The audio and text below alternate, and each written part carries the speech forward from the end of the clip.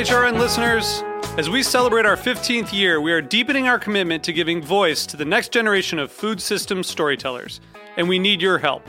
Our internship and fellowship programs help activate new possibilities for underrepresented and underestimated young people through experiential journalism, audio engineering, and production training. Through these unique programs, HRN helps food equity stewards build essential workforce readiness skills that expand their potential and foster economic mobility. Please consider supporting these critical programs. And with a minimum donation, you can be entered to win a dinner for two at an amazing restaurant in one of 8 cities and tickets to a concert at a great venue in one of those cities. We have incredible partners across the country who have donated, as they also share our passion for helping to educate the next generation of food systems storytellers. Check out heritageradionetwork.org/15 to donate and enter to win today. That's heritageradionetwork.org/15 to donate and enter to win today. And make sure you donate before March 31st. Thank you. This episode is brought to you by Appeal, helping you enjoy your fruits and vegetables at peak freshness and reduce food waste. Learn more at appeal.com. The Stone Barn Center for Food and Agriculture will be hosting their annual Young Farmers and Cooks Conference virtually this year on December 8th through 10th. Programming will cover topics like mutual aid, regional grain economies, land management practices, and much, much more. Whether you're a farmer, cook, butcher, miller, preservationist, processor, or anyone else in the food chain, this conference is for you. Learn more at stonebarncenter.org/YFCC.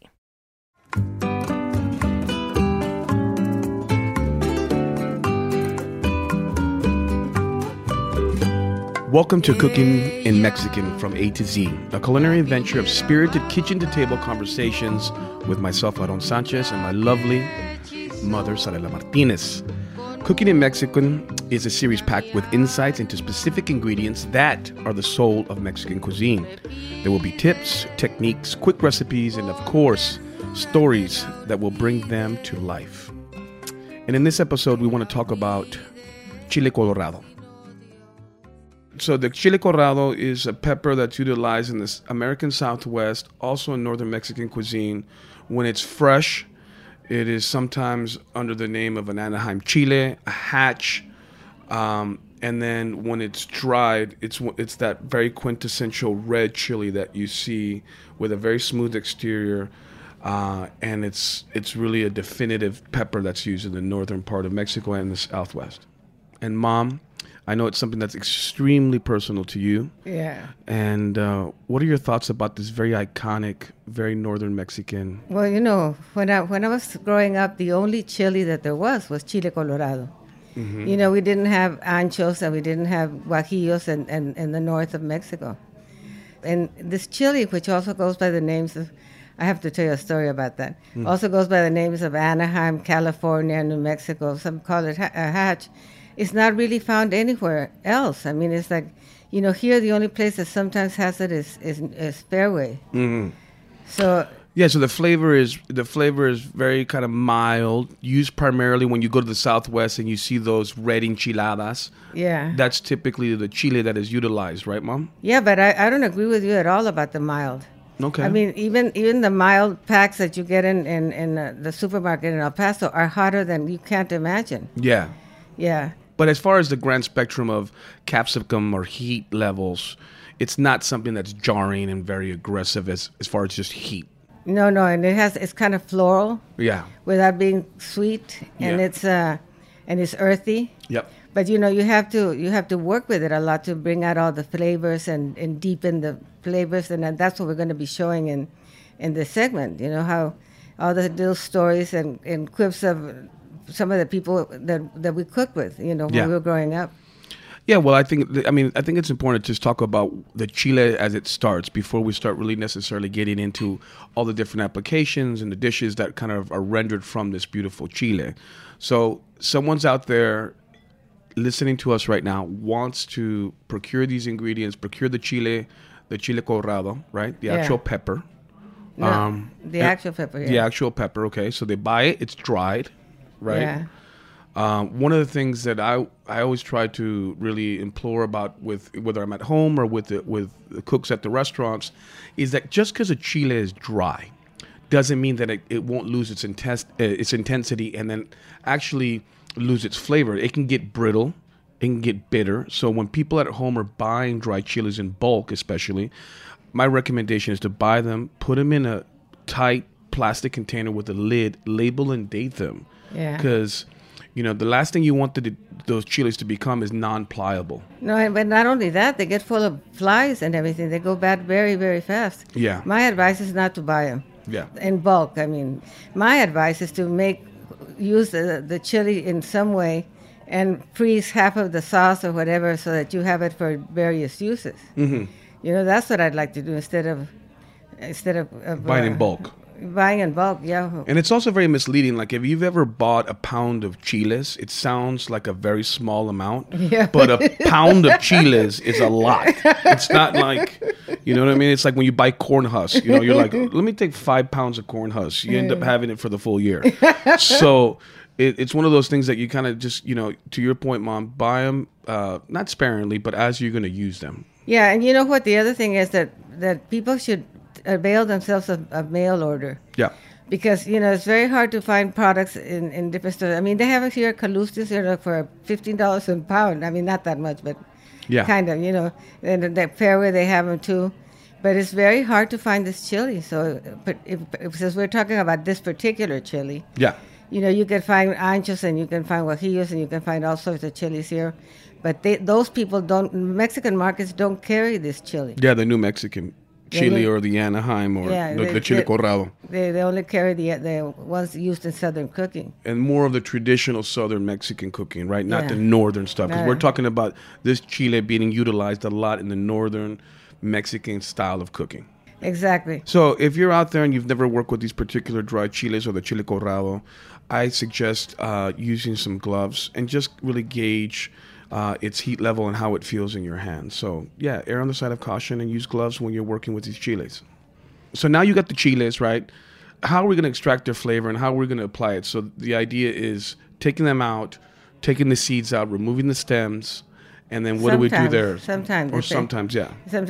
Well, the thing is that you have to wash them or clean them off with a rag, and then put them on the comal just until the smell starts to come out. Mm-hmm. So a comal is a griddle that's used for many different purposes, whether you're making tortillas or you're toasting chiles. It could be traditionally sometimes you go to small villages in Mexico and they use them with firewood underneath them. Yeah. But if you don't have a comal at home, you can use a cast iron skillet, which is ideal. And that will help you toast the chilies and really get those essential oils and that smoky flavor profile that you need. You have to be extremely, extremely careful because if even one tiny little bit of the chili burns, you've ruined the whole dish. Mm-hmm. So then after that, you take it and you soak it in hot water or in chicken stock, which is one of my people from Veracruz taught me how to do, because it really deepens the flavor, but it can be vegetarian or vegan, if you do that. All right, so you toast the chiles. The idea is to let those essential oils come out. It starts to become fragrant. You, in essence, are reinvigorating the chile. Exactly. And bringing it back to life from its dormant state. Exactly. Right? So that goes into boiling hot water or stock, as you said, depending on its application. Right? Yeah, but some other people toast the chilies on the comal, and they put them, they use them particularly on garbanzo soups and bean soups and put it on top of the dish. And then so when you get it, it's nicely toasted. As far as what? Just leaving it whole or leaving pureed? It whole, but toasted, I understand. So you use it like a cracker, and it's really good. And in fact, I use the toasted method a lot, for moles. Yep.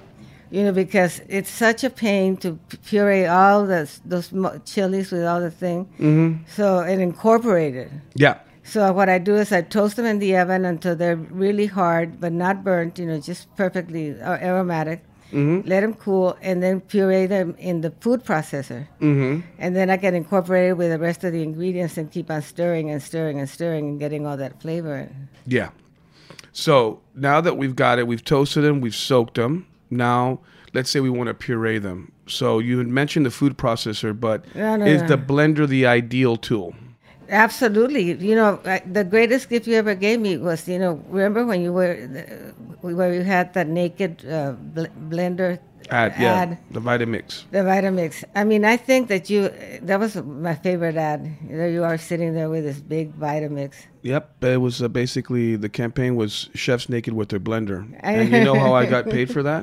With a blender. Yeah. And I got that blender, and I still have the blender. Yeah. I think that in any serious cook, if they're going to get one piece of equipment, it has to be the Vitamix blender. Mm-hmm. Absolutely. I mean, you can make anything with it, and it saves so much trouble, and especially for moles and pipianes and sauces. I'll give you a funny little restaurant or industry tricks. A lot of times when you're pureeing things constantly, the Vita Prepper, the actual base of it, the motor, will overheat and it will stop working. So what we do at the restaurants, we put the actual blender in the walk-in to cool the whole thing down. Yeah. So it will stop working, and then we just put it in the walk-in, and that will help it come back to life. So I've been working with your wonderful scholarship girl. She's been cooking with me, and she says, "Why don't you have one of those hand blenders?" So the youngest generation doesn't even want to use a blender. Yeah. So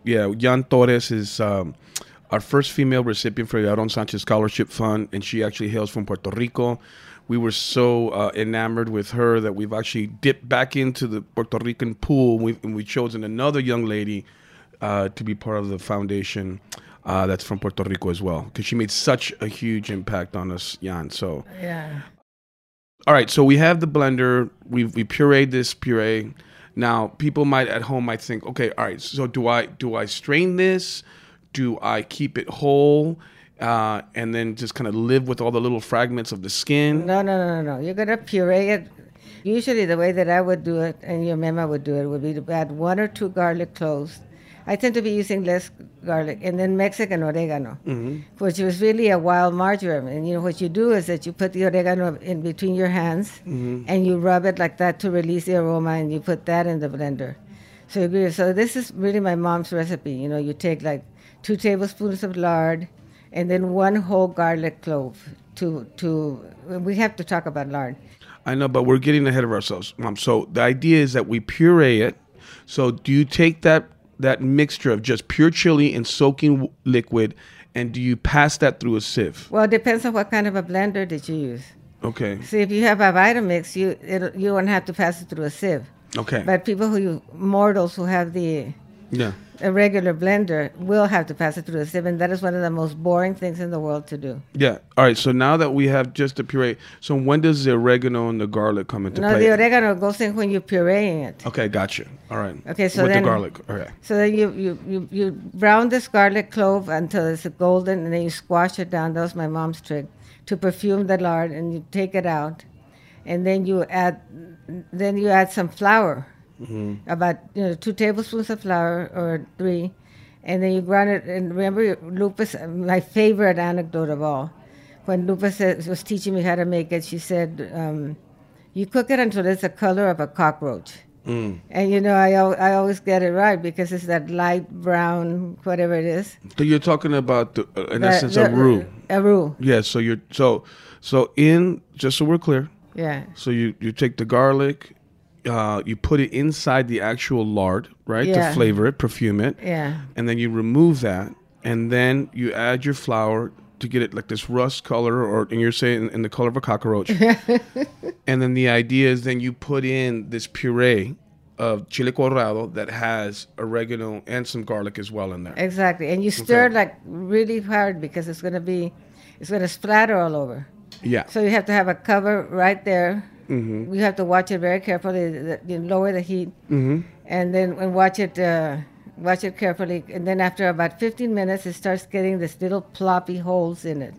That's called, you cook it until it's chinita. Yeah, chinita. Yeah. And the same thing with beans as well. Yeah. When the lard rises to the top. Exactly. Okay. And then by then the fat has separated, and then your sauce is ready. And it has many, many different uses. Yes. So now that we have this base, so let's just call it a chile colorado base, Yeah. right? that's perfumed with beautiful home-rendered lard, a little bit of garlic in there, the aromatic Mexican oregano, which you say is more akin to wild marjoram. And then this puree can be sort of applied to many different recipes, right? And techniques. Exactly. All right, so what are some of the more, I guess, well, let's talk about some of the traditional recipes that this is used for. Well, I mean, this would be used for barbacoas, tamales. You know, at the ranch, we would kill a pig once a year. And the ranch was very big. Remember, it had 30,000 hectares. And we had outposts. And all the ladies that were living there with their cowboy husbands would come into the big ranch house. And then we would make all sorts of things. We would make carne adobada, which is one thing that this puree can be used. Chorizo. We would make chicharrones, tamales, and then one leg they would get to keep on their own. They would distribute it among themselves. So, a leg of pork. One of the legs of pork, yeah. But we made tons of stuff. The carne adobada was particularly very thin slices of pork, then with a sauce on it, and then some of the seeds.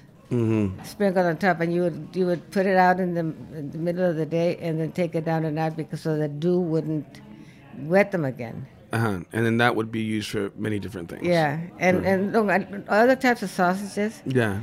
And to give flavor, I mean, I think probably the best thing that it does. I mean, you tell me how you use it. Yeah, I mean, obviously, we're talking about, right now my memoir's out, where I come from.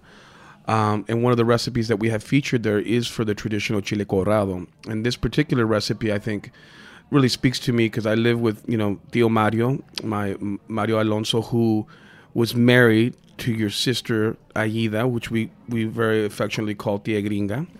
And my Tío Mario, who I live with now, was married to my Tía Gringa, so it was her second husband. And he's a great cook, in his own words and in his own mind. But one of the things he makes that's very delicious is his chile colorado. So when I'm traveling on the road, as I do over 200 days a year, I ask him to make that. So when I come home and I get out of the car, I can start smelling that simmering pot of chile colorado. Yeah, well, anticipation is so important. That's why I hate surprise parties. Yeah. Yeah, because I like to look forward to things. Yeah. Yeah, well, remember when your mama used to come in? Yeah. To tell the first thing I would say is, Mommy asked me tus enchiladas. My mom used to make this great enchiladas Sonora style, which means that they were not rolled. Yep. She would make the sauce, but she liked to use Santa Cruz chili powder from Arizona. And I could see why, because you didn't have to use a blender, and she just always added vinegar. Yeah. So that in some adobos you would add vinegar. Yeah, and to Mema's point, she hated when you surprised her. Yeah. So you had to call ahead because she wanted to put her makeup on. She wanted to have the right gown on or right clothing on so she could be presentable. And that's very Mexican old school. So I think you've adopted that custom and that thought process. So I like to look good, baby. I know that. You always do, Mommy.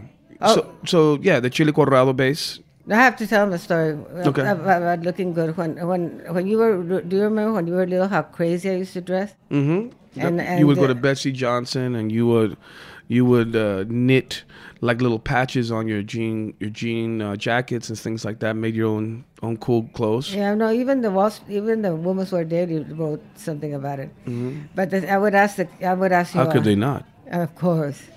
I would ask you, is this too much, honey? Yeah. No, Mom, you look beautiful. Yeah. Thank you. And I would walk out of there feeling very confident. Yes, and I remember you going to PTA meetings with full lace on and your cleavage hanging out, and the horror that a young person felt. Were you ashamed? Not at all, but yeah, actually I was. But I don't blame you, but you never said anything about it, which is what's so great. You never make a woman feel awkward about how she looks. That's one thing that you've always taught me. Yeah. Women should be celebrated in all their beauty and their imperfections. So You've become a philosopher. You're becoming a philosopher. No, I'm telling you. I mean, that lesson you taught me It's just fabulous. I mean, you changed my whole philosophy of life. Or, well, not changed it, but added to it. That time that you got there late, they were having family dinner, and you got there late, and I was really upset. And Rodrigo said, "You're not going to talk to my brother like that." I said, "Whose business is this of yours? This is between Aaron and me." And you went over to me and said, "Mom, I'm late. There's nothing I can do about it now. So why don't you just go get a drink and sit down and relax, and everything's going to be just fine." Yeah. So now I added to my philosophy of life, can I do something about it? If I can, I do, and if I can't, I ignore it. I mean, that's what I've done with this Parkinson's of mine. Yeah. Well, and also, for me, it's been very helpful, that attitude, obviously finding Buddhism as well, and being married in a Buddhist ceremony, and understanding the importance of having balance and harmony in your life. I think, you can't sweat the small stuff all the time, but you also need to in a weird way. But it really is, I don't think I could be as productive and as multifaceted as I am if I don't put things in perspective. You know what I mean? Like, what do you mean? Like, just not letting everything affect me so intensely. I know. So I always try to work with preparation and get to appointments early. Kate has a really great ability not to show up early to things, but she's working on it.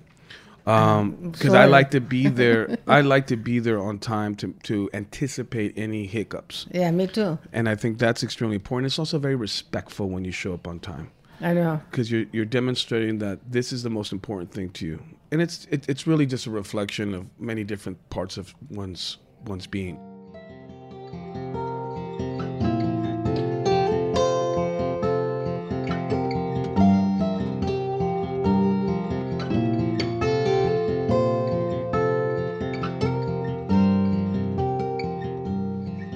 This episode is brought to you by Appeal. Here at HRN, we care about reducing waste across our food system, from farms to home kitchens. We know that about half of the produce we grow ends up in the trash. We all want to enjoy produce at peak freshness and reduce the amount that gets thrown away. That's where Appeal comes in. Appeal is a plant-based protective layer that helps produce last up to twice as long. It's edible, invisible, and imitates how peels naturally protect fruits and vegetables. Because here's the thing, less waste doesn't just mean we're throwing less food away. It also means we waste less water, energy, and other resources that go into growing produce. Appeal works with nature to reduce waste across the food system from the farm to the kitchen. Appeal helps us conserve our precious resources to ensure we have fresh food to meet our growing need. Appeal. Food gone good. Learn more at appeal.com.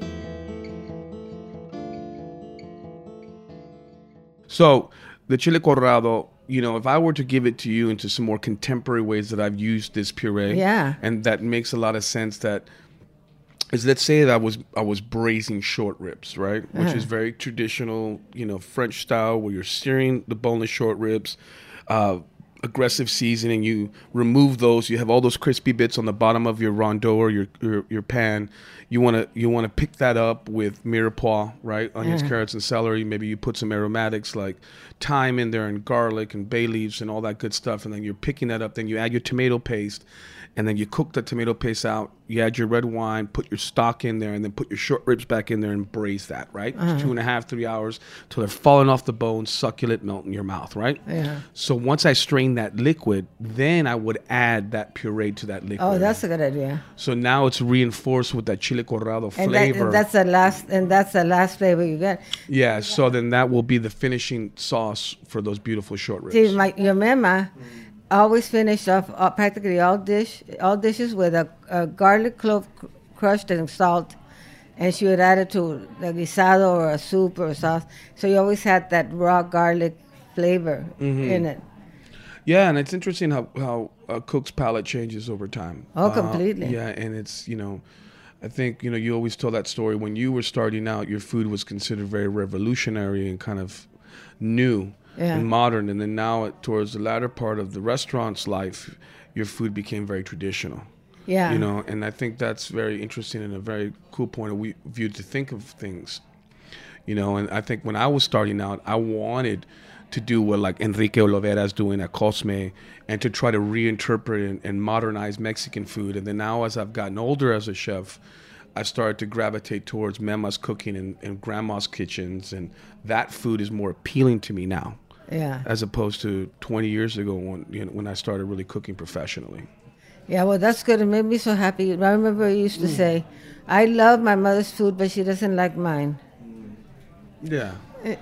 Well, you're kind of a pain in the ass. Well, but, that's you know, right. but I'm just exacting. You know, the thing is that I think that you have to bring out the best out of this food that you're cooking with. Yeah. And you have to have layers of flavor, and it has to taste like one thing when you taste it, then when you're chewing, and then at the end it should bloom in your palate. Yeah, well, that's what also the pleasure of working with Gordon Ramsay, that, you know, obviously he has a very high standard and he can be abrasive at times, but what I've learned from him is exactly that, to be very measured and calculated in your cooking and everything that you do. I just remember the story when we used to go out, you know, to the restaurants, and you would instruct the waiters, you know, about how they had to serve the food because you didn't want to ruin the night.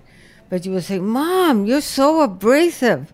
Yeah, because then you would say this, like, we'd go out, my poor brother and I, we'd have Sunday dinner, and she goes, I'm in the restaurant business. And then when she would say that, we would like abscond and run to the bathroom, and she'd be there by herself, critiquing this man's technique of serving and service. And I was like, oh my God. No, so he'd got to the point where he'd go to the restaurant and he'd say, we want to have a very nice dinner tonight, so let me just give you some of the ground rules.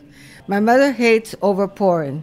Why? So please, you know, don't overpour. Just leave the bottle. We'll take care of it. And don't rush her. And don't rush me. Yeah, and also serve the food in the exact order that I ordered it. And also, she likes the crusty bits of the bread, the dark part.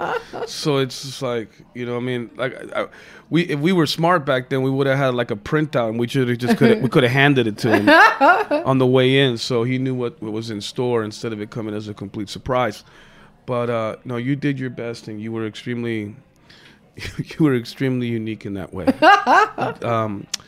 But yeah, the chile colorado, beautiful. I think it's one of those staple recipes and ingredients that really speak to a particular part of the way you grew up, and one of those techniques and ingredients that I just love today. Well, let's see. We have this. Let me some hints. When you have sauce left over, put some in a ice thing to make ice, and save the little cubes in individual plastic bags, so you can take it out to add seasoning to a dish. You know, last minute. All right, so just to clear, you would take the puree and then freeze it in ice cube forms. Yeah. And then you would have that, and then you can add that to particular recipes. For flavor, yeah. For flavor, that's a good recipe. And that's a good tip. Excuse me. So when you have this puree, it's just going to be a puree. It's not going to be the salsa yet. Exactly. So you can either make it vegetarian and add water, and then adjust the seasonings, and at the end add that crushed garlic that my mom did, or do it with chicken stock, which is what I would do, because I cook everything in chicken stock. You know, because it adds another layer of flavor. Yeah. Well, I think one of the things that I really would love people to embrace is this idea of this chile. Seek it out, find out all of its magical properties, utilize it in recipes. Hopefully here on Cooking in Mexican from A to Z, we've given you some insights and also the stories that really bring to life what is this ingredient that we feel so strongly and passionate about. So please stay tuned.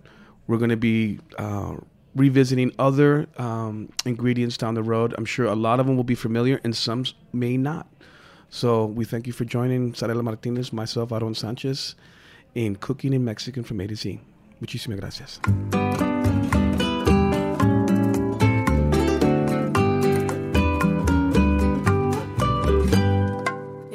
Cooking in Mexican from A to Z is powered by Simple Cast.